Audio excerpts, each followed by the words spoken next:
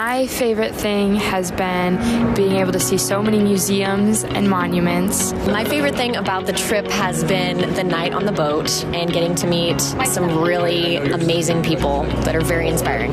I'm really grateful for all the opportunities I've had to explore a really interesting and historic city and connect with a lot of great people and resources. I've learned a lot from the sessions, and I've also made some great future connections for just ideas and feedback and internships. It's just been so cool getting to do so many experiences that I never would have otherwise got the chance to, and meet so many really influential people and learn and have a good time. I've met some incredible people and I've seen some incredible things, and I've never been to DC in this area in the fall, and it's just beautiful. I have loved seeing all the museums and the history here in DC. It's just been a wonderful experience to meet so many people who are also so passionate about journalism.